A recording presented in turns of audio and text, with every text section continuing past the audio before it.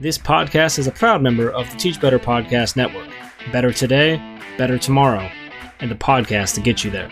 Explore more podcasts at www.teachbetterpodcastnetwork.com. Now let's get on to the episode.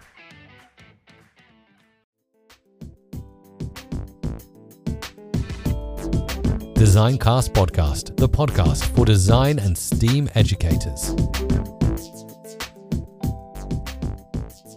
Hello and welcome to DesignCast, a podcast where I interview a wide range of excellent guests in design and STEAM education to get their unique perspectives. My name is Jason Reagan, and I use my 20 plus years of experience as a design educator to dig deep into complex issues. This podcast has one simple mission: to create a community of people around the world that are interested in design and STEAM education. Each episode, I chat with guests from all corners of the design world, from classroom teachers to authors and even to educational consultants. We discuss a wide range of topics that we feel are relevant today. I do want to ask you that if you're enjoying this podcast, please leave a review, rate, subscribe, share, or download from your favorite podcasting app. This helps the podcast get discovered by listeners that might not find it otherwise. Also, it helps me to continually define the direction of future guests and episodes. Feel free to drop by my website, www.jasonreagan.ga, to leave me a comment or to sign up to be considered as a future guest on future episodes. Also, don't forget to stop by Anchor and leave me a voice clip that could even end up in an upcoming show. Thanks for listening, so let's get to it.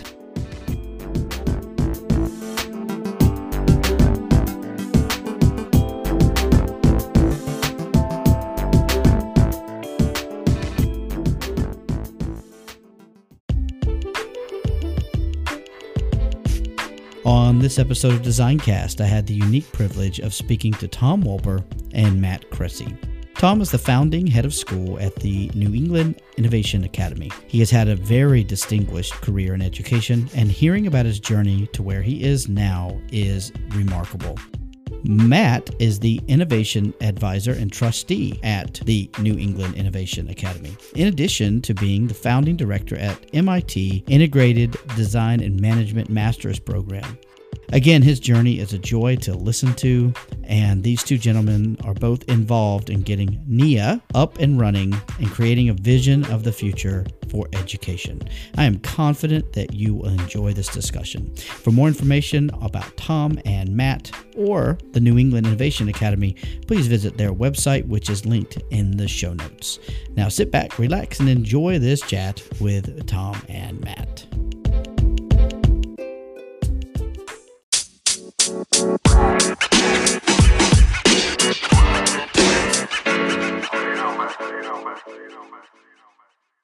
Welcome back to another episode of DesignCast, and I am just absolutely humbled to have two distinguished guests with me today. So I have Tom Wolper and Matt Cressy here with me. So if you guys don't mind introducing yourselves, Tom, could you tell a little bit about who you are and how you got into education? Sure. I'm thrilled to be here with you, Jason. I think my college buddies knew I was going to be an educator long before I did.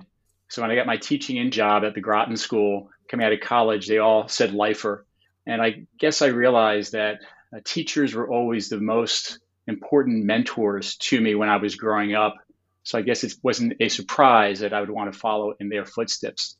So I went on and was a teaching intern at the Groton School up here in Groton, Mass. Followed that by working at the Taft School, where I was a triple threat teacher, taught history, coached soccer and lacrosse, was an advisor, a dorm parent, became a class dean over time. That led to an extraordinary opportunity where I got to be the head of a small international school in Chiang Mai, Thailand, called Epaya International School. I came back to the States and worked at the Hotchkiss School, a boarding school in Lakeville, Connecticut, for 14 years. And my final role there was as the assistant head of school and dean of academic life. And that's where I really got intrigued about what the future of education should look like, and a little frustrated by how slow, well-established institutions could move to kind of evolve and reach that vision. I then moved on to be the head of Forest Country Day School for 6 years before this amazing opportunity to be the founding head of New England Innovation Academy came in front of me. So that's the short version of my story, but have always been passionate about working with kids and thinking about what the future of education should look like. Thank you so much, Tom. And I'm sure we'll get into some parts of that in a bit too. But Matt, do you mind telling everybody sort of how your journey to where you are now? Not at all. And thanks for having us. It's great to be here. I grew up in New Hampshire. I always mention that because that was a very formative time for me, growing up in the mountains of New Hampshire and connecting with nature, which I think is just a huge part of my life. And I actually had parents who were artists. That was also very unique. So at a very early age, I was trying to grapple with my value as a creative person, where the rest of the world kind of wasn't really seeing that. Luckily, I was able to find a spot at Rhode Island School of Design as a student and studied industrial design, where I was introduced to the idea of product design and creating basically experiences for other people. Now, back then, it was mostly physical product. It's obviously changed when the internet was invented after I graduated. And so now experiences have a much larger kind of context that we think about. You know, I always wanted to be entrepreneurial. Always, my mom was an entrepreneur. I knew I was going to do that. So I sort of set off, tried to create companies. One was fairly large, eventually failed after 6 years. But what came out of that was sort of a steady state business where I would basically design and invent products for other entrepreneurs or companies that were already in existence. And then I eventually added manufacturing to that. So I would contract manufacturing in China using a very close group of friends in China to do that, which gave a lot of assurance to my clients. And then along the lines there, somewhere RISD heard about what I was doing and asked me if I would come and teach a course for them that happened to be a collaboration with Harvard Business School. So I did that for one semester, and then eventually moved to, the next year, did the same thing with MIT's Sloan School of Management. You know, really kind of felt more comfortable at MIT than Harvard. And of course, RISD, I was always comfortable with. And that was really my home base in teaching. But then about 6 years ago, I was given this opportunity to create this graduate program at MIT called the Integrated Design and Management Program. So interestingly, the way I came in contact with NIA was that one of my ex-students from MIT was working with the founders of NIA, and they were saying, hey, we'd love our school to have some sort of innovation component to it. And so she said, oh, I know just the person you should talk to. So I was introduced to the founders of NIA, and from there, things really took off, and it's sort of become what it is now. You have so much, both of you, that I want to ask you follow-up questions about.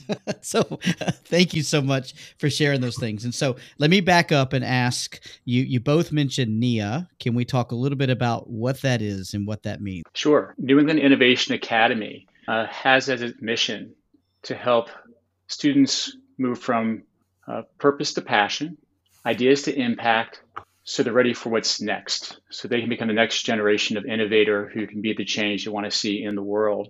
But even backing up from that, the founders of the school profoundly believed that our education system could do better, that it's been failing to prepare students adequately for this rapidly changing world, a world characterized by disruptive technologies, the end of careers as we know it. We're preparing students for jobs that don't exist yet. They'll change careers multiple times. And yet schools have been stuck in what we often define as the industrial model of education, where compliance and obedience and moving from room to room at the ringing of a bell seems to be what the whole premise of the educational system has been all about. And we really thought that we could do better by really empowering students, leading with empathy, helping them be the innovators and the entrepreneurs that are necessary to meet the challenges of our world now. And from that vision, they started to collect this fantastic, inspiring team, from partnering with Matt Cressy to other members of the board. And we just have a team that's really committed to creating a new model for what education should be, not just for the students that we're looking to enroll in September, but as a disruptor and a model for other schools to look at and to emulate. So we very much want to be part of a transformation in the world of education. Fantastic. And so the school, is it opening in September, or how long has it been around? That kind of thing.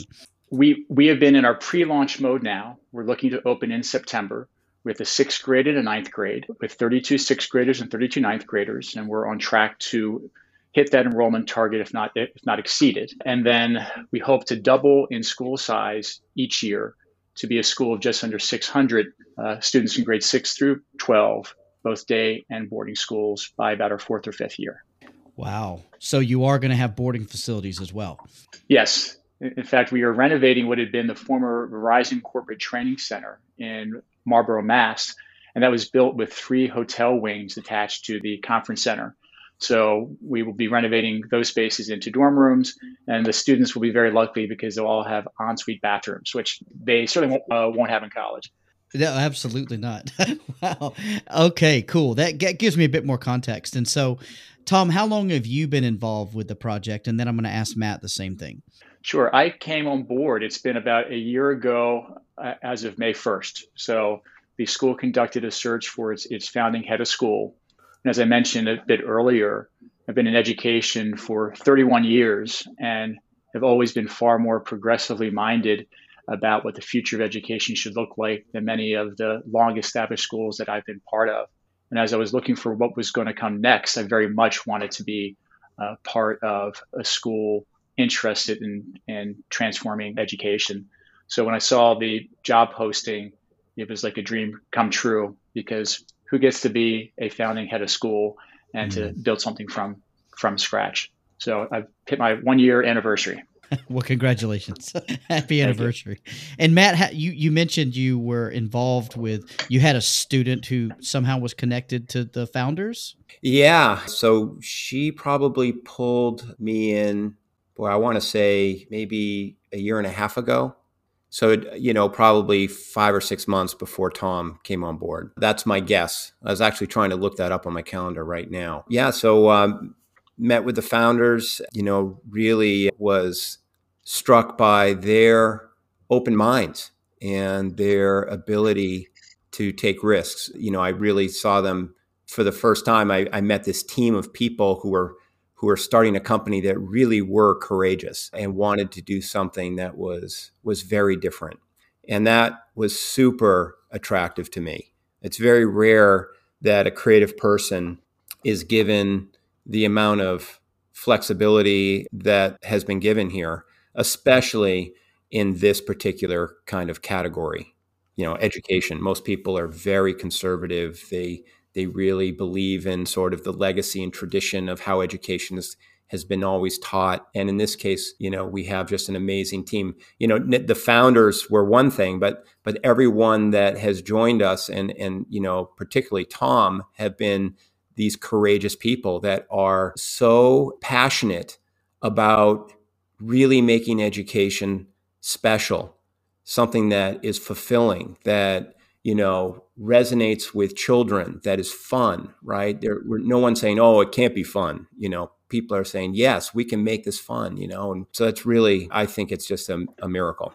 It's exciting. I hear you guys talking about this, and to think that really you've only been involved for just over a year and just over a year and a half. It sounds like you've been involved with it a lot longer with the way you're talking about it, with the passion and the excitement. So that to me is a good sign of a good formula. So it sounds really, really exciting. And so I just have a few kind of logistic questions, and either one of you can answer this. But I'm assuming with it having boarding and day facilities that it's a private or independent school. Is that correct? Yes, it is. Okay. And so I assume then parents are paying tuition, or there's scholarships and grants and that kind of thing available for folks? Yes. And in fact, we are very mindful of attracting socioeconomic diversity and are using what we're calling FIT, or flexible individualized tuition program, to make sure that we have students from all different walks of life at our school. Since to be an innovation academy, we need to have as diverse a student body as possible, since all of the research shows that diverse groups outperform homogeneous groups all the time. And by diversity, we mean it in all of its forms, from visible forms of diversity, race or ethnicity, as well as the invisible forms, including socioeconomic background. So for us to be successful, it is effectively in our mission, if not in the name of the school, that we want to develop innovators, and we need to have as diverse a student body and faculty and staff, for that matter, as possible. Fantastic. That helps me answer some of the questions I had when I was just thinking about what to ask you guys and how the conversation should go. And so, as you guys are talking, I'm immediately thinking about my own knowledge of design thinking and maybe even like the model that IDEO uses in some of those places where you get as many voices around a problem to try to solve it. And it sounds a lot like you're sort of creating an environment that's very similar to that. Is that kind of where, or am I looking at it from a different perspective? No, I think it's close. IDEO does design thinking, and that's very similar. That actually stems out of this practice called human-centered design. So we use human-centered design for a variety of reasons. I won't go into those now. But that's really the idea that before we start creating solutions for people, let's ask them what they need and what they want before we do it.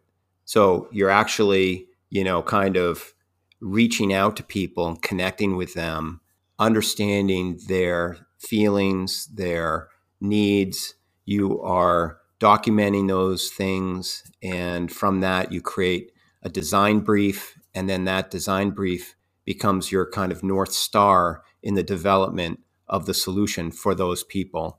And so we teach that, and we feel that that is not only a wonderful way to innovate, it's also a wonderful way to go through life as a human being, as a compassionate human being. We hope that that kind of method, that kind of thinking is something our students turn into a habit. And so when they face any kind of problem or unknown, the first thing, it could just be a question in a meeting, the first thing they say is, let's ask our stakeholders, let's ask the people we're doing this for. Perhaps that's themselves, but many times we're creating things for other people. And so that's how we've tried to create this school. In fact, so we started by talking to children and to educators and to all the stakeholders involved in a school like this. And we went and understood their needs and emotions and then started putting together a solution, which is what NIA is shaping up to be now. It sounds really exciting. It almost sounds like the school itself in its founding was a design brief. It sounds like it's actually, you're putting all of that into practice. And I think that's super exciting, especially as we kind of emerge from a post-pandemic world where even parents are thinking differently about how schools should be done. And so I think that's super exciting that you guys are in a point in your journey with this school to be able to make that happen and to work with that. And so I want to ask a little bit about sort of, I don't want to just assume, but I'm assuming a lot of what's going to be happening there is very project based. Is that right? Yes. Okay. Thank you. In a word, yes. Okay. And so what are you basing all that around? Matt, is this part of what you're bringing also is your expertise and thinking about all of these different things? So, certainly on the project-based stuff, but there's a whole team of teachers now that are, working together on this. And so it's really fantastic and takes a lot of pressure off, to be honest.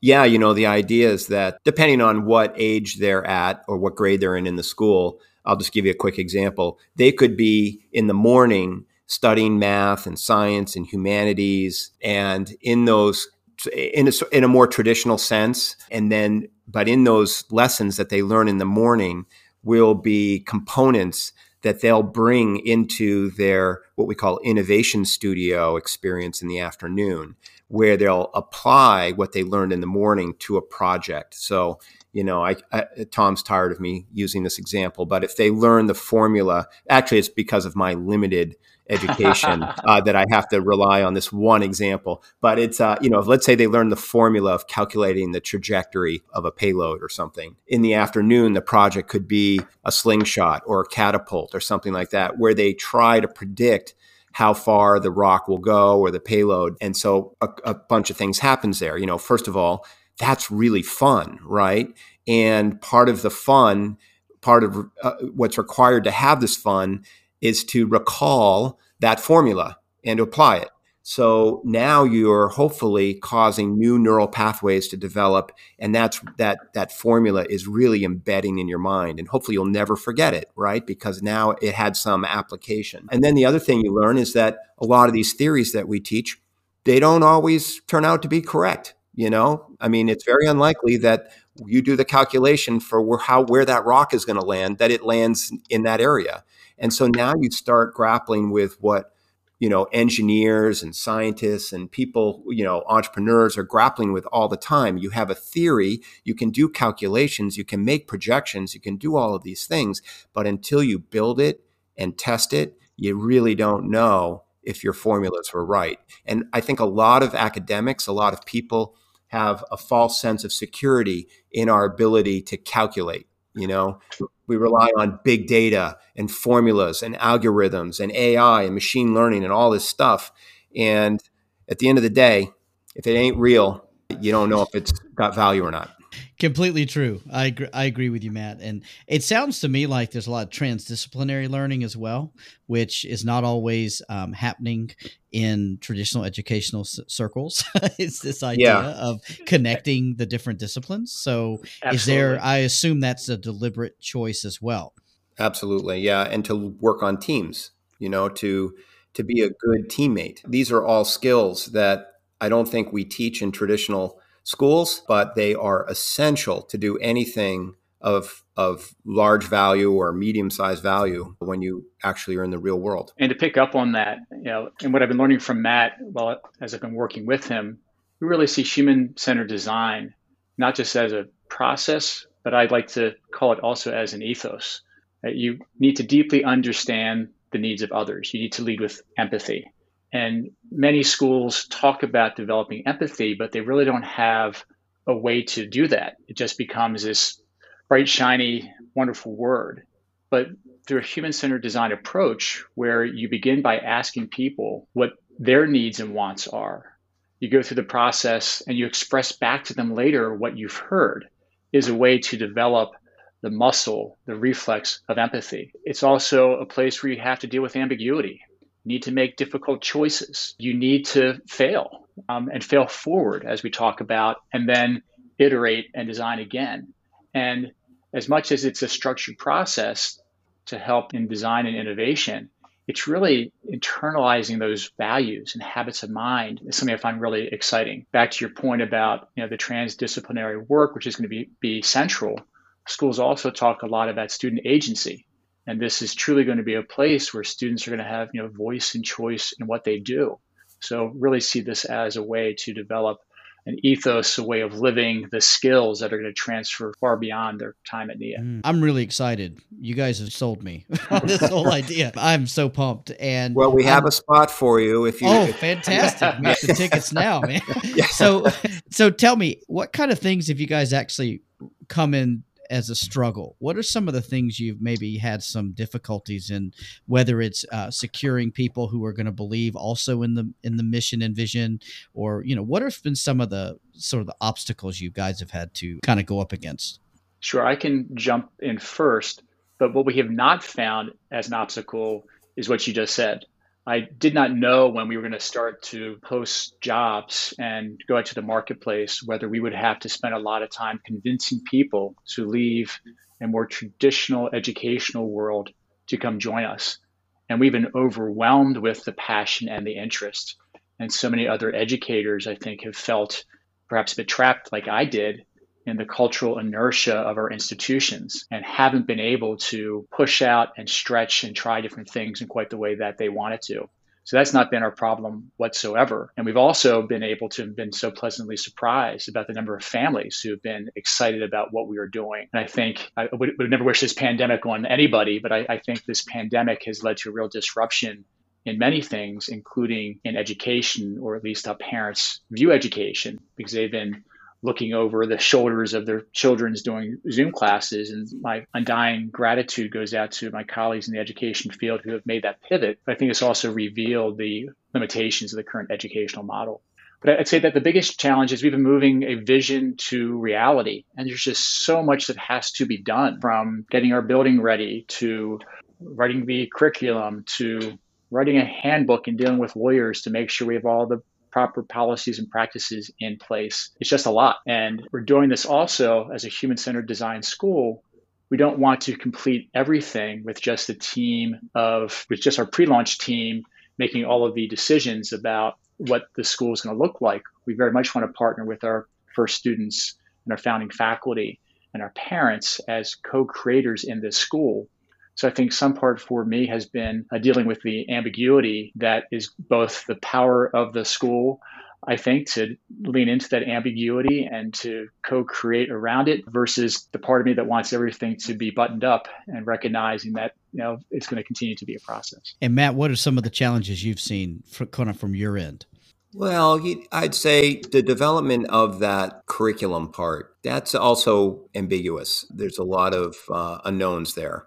So, I think that's the thing that keeps me up at night. Not that I'm up at night, but if I were, that would be it. Yeah, and I think also just sort of staying pure, sort of having a purity of vision across the organization. One of the biggest challenges when you create an organization or a business is that the culture that is formed as you add people, as the culture grows, right, in numbers, it can take on its own kind of direction and momentum or inertia.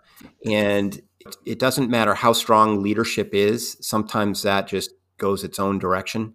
And so I think that early on, I think we started to have some of those issues, but, thanks to Tom and everybody else, we were able to kind of correct it early. And now as we're adding people, that direction is true and pure to our vision. So I don't feel so worried about that, but that was something that I think we have to kind of constantly kind of polish a little bit as we move forward and grow.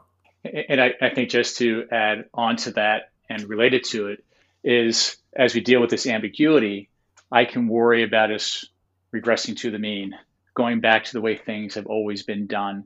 Yeah. And to amplify what Matt said, stay true to the purity of the vision that we want to build a school and a culture and an experience that is transformative, that is empowering students to find their passion and move to purpose, that is preparing them for this changing world in a way that schools have not been doing so. And I'll just add that that's been one of the great things about working with Tom is that of the two of us, I'm the one who, went to art school. I'm the one who's a terrible student. I've been disruptive my entire life, right? Even to this day, I'm disruptive. Yet Tom continues to sort of lift those kind of limitations of traditional ways of thinking about things and gives me permission to let that wacky, super creative part come through. So I'm very grateful for that, because otherwise I'd probably be a little more conservative in the approach.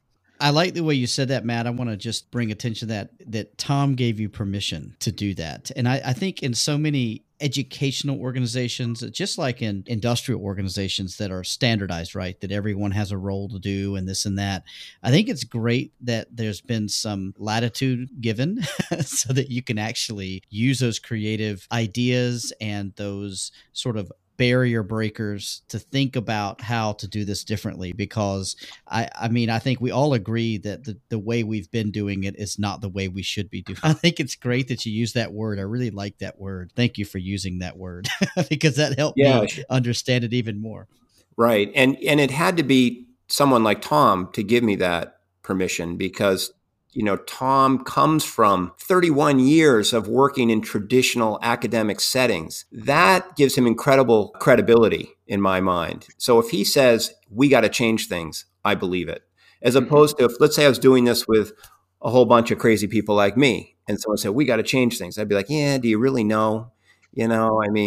Do you really know if the other system's working or not? Because we all were terrible, but with Tom, there's, It's funny you mentioned that. I was having a conversation yesterday, actually, with one of my older son is a 10th grader in high school, so too old to join us in NIA now. I was talking to one of his classmates' fathers, and my son's classmate is a really talented pianist and is part of a conservatory program that's attached to a different high school.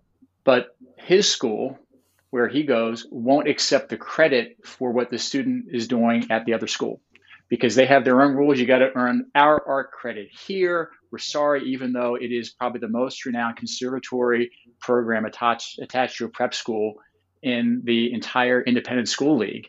The school is so stuck on our credits and our way of doing things, it can't look and go, this extraordinary artist is getting what he needs at another school. Why not recognize it and support it instead of putting up roadblocks? And these are things I see in educational institutions all the time. They get so caught up with their way of doing things or their standards that they stop seeing the students in front of them and what they need to develop their passion. And that's not going to be needed.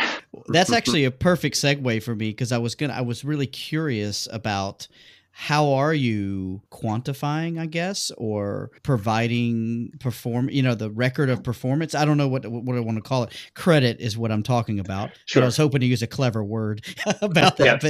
Yeah. But how, let's say a student for whatever unknown reason has to leave and go to another school after they've Sure. been with you. How do you show that? How do you demonstrate what they've been doing? Sure. Well, we've joined a consortium of schools called the Mastery Transcript Consortium, and we're really focused on competency-based education. And there's some work to do here. I think that there's a lot of research and a lot of materials that we can lean into with the Mastery Transcript Consortium and on competency-based education. But the traditional education world likes to have letter grades or number grades and likes a transcript to, judge, rank, and sort students instead of focusing on what they've learned and how to empower them. And I say that recognizing that actually engaged in lots of conversations recently, looking at the college admission process that likes to have a transcript that you can diagnose a student's abilities in 90 seconds or less, which is about the average time that a college admission officer looks at a transcript.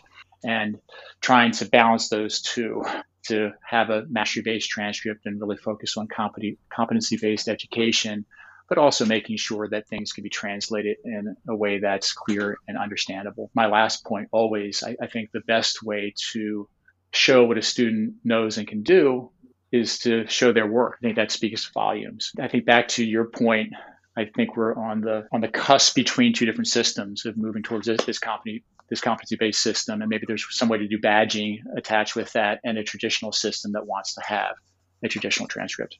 My school is part of that same consortium, so I was sort of hinting around that, thinking that might be what you guys are doing. Yep. And we're also an IB school, so we have criterion-based grading, and then we also have a traditional high school transcript, that we have to kind of send off to these universities who maybe don't always get it or just haven't been exposed to it, I think. And so, but we have found that by talking to the universities, they are willing to be flexible. So I think especially now, more and more universities are getting used to that. And I'm sure, Matt, you've seen, having been a student, that the portfolio is of utmost importance. Absolutely. You find that to be true even in like the more work world kind of thing, or the more tertiary education? Yeah. If you want to get into IDM at MIT, we make everyone submit a portfolio, and they're incredibly telling as to a person's true capabilities. It's really great. I just can't imagine trying to evaluate applicants with just a resume and a, vision statement and recommendations. So our students will be leaving NIA with portfolios. And we hope that the rest of the world embraces that medium as a way of gauging people's ability in the things that they do. That's fantastic to hear. You're saying all the right things, guys. That's exactly what I was hoping you guys would be saying. So it sounds like we're all on the same page and we're in the same mindset. And actually, you'd be surprised, here in Asia, we are finding more and more schools are focusing on the portfolio and the performance base versus the scores, right? And so, how exciting that is. So what is your vision for the school? Like, where would you like to see things go in the next 5 to 10 to 20 years? I'd say at the highest level, I hope that we become a model for what education can and should be a model for schools across the country and across the world. And I say that as a really ambitious vision. That means, of course, that we are delivering on what we promised to our students. And related to that, I would love to have students while at NIA or soon after when they graduate be the ones that you read about, these teenage innovators who start a product that not only makes money, but transforms their communities or the environment and makes a difference in the world. So would love to have a combination of those two things, a model for other schools and then graduate students who are out making a difference. Yeah, and I'll just add to that. My particular dream here is obviously that NIA becomes that everything that Tom just said. Plus, I would like human-centered design to be taught to every child, across the world, across the globe.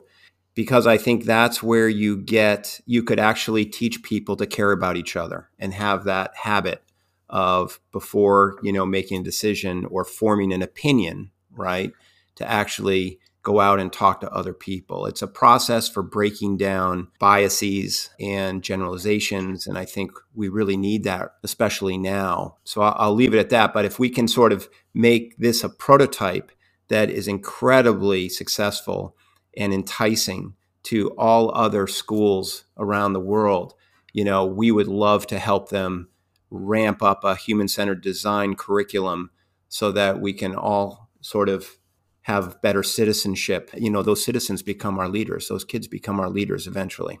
Absolutely. And I'm 100% in agreement about the human-centered design portion of that. It's a part of what I teach in my own classes. I love to see that you guys are actually living it out and demonstrating it as you're founding this organization and this institution. So I think that you should be applauded for that. I love what you guys are doing. It's really, really, really exciting. Thank you guys so much for sharing that with me. I have just two quick questions, real quick from each of you. And so if Tom and then Matt can tell me, what book everyone should stop right now and read? I can start here, and maybe this is in part because it's a book that the leadership team just read, but we just read the book Me and White Supremacy, and it's really been a powerful book to help me understand implicit bias.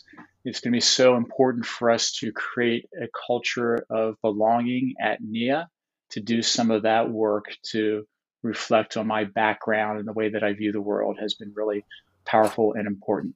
So I would encourage Me and White Supremacy. All right. That sounds great. And Matt?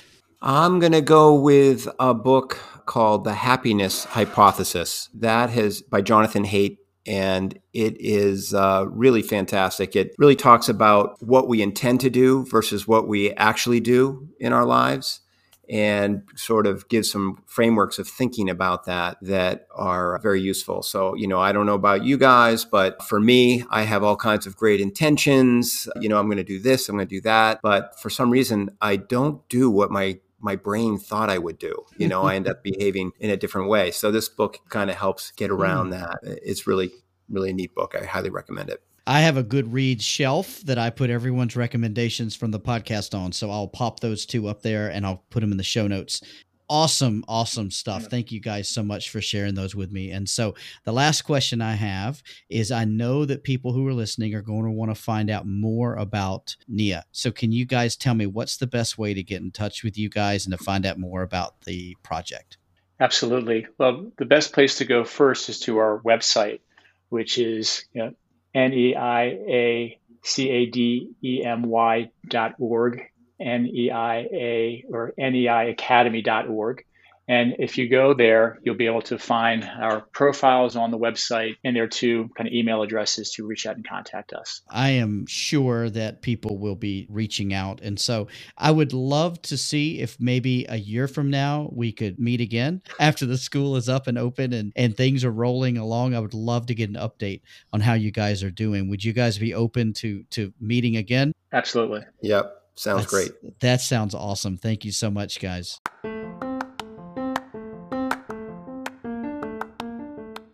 I hope you enjoyed that episode of DesignCast.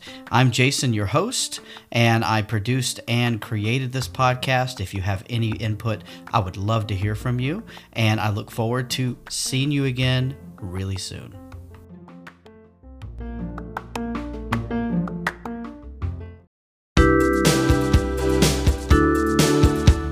Jason here from DesignCast, and I am just so pleased that you're here listening to DesignCast. I really appreciate all the feedback everyone's been giving me. It's been so fantastic to hear it, and it just really inspires me to continue going. Of course, making this week on week is difficult. If you feel so inclined, of course, there is no pressure. I would love it if you would take part in helping to support this podcast. And so I'm using a website called Buy Me a Coffee. And there are a couple different ways you can give. One is you can give a one-time gift. And then also there are monthly gifts that you can give. And by doing that, you will receive some services from me. Number one, you'll be part of DesignCast support family. Also, there are different levels within that. So head on over to buymeacoffee.com/designcast and you can find out more about the different ways you can support me.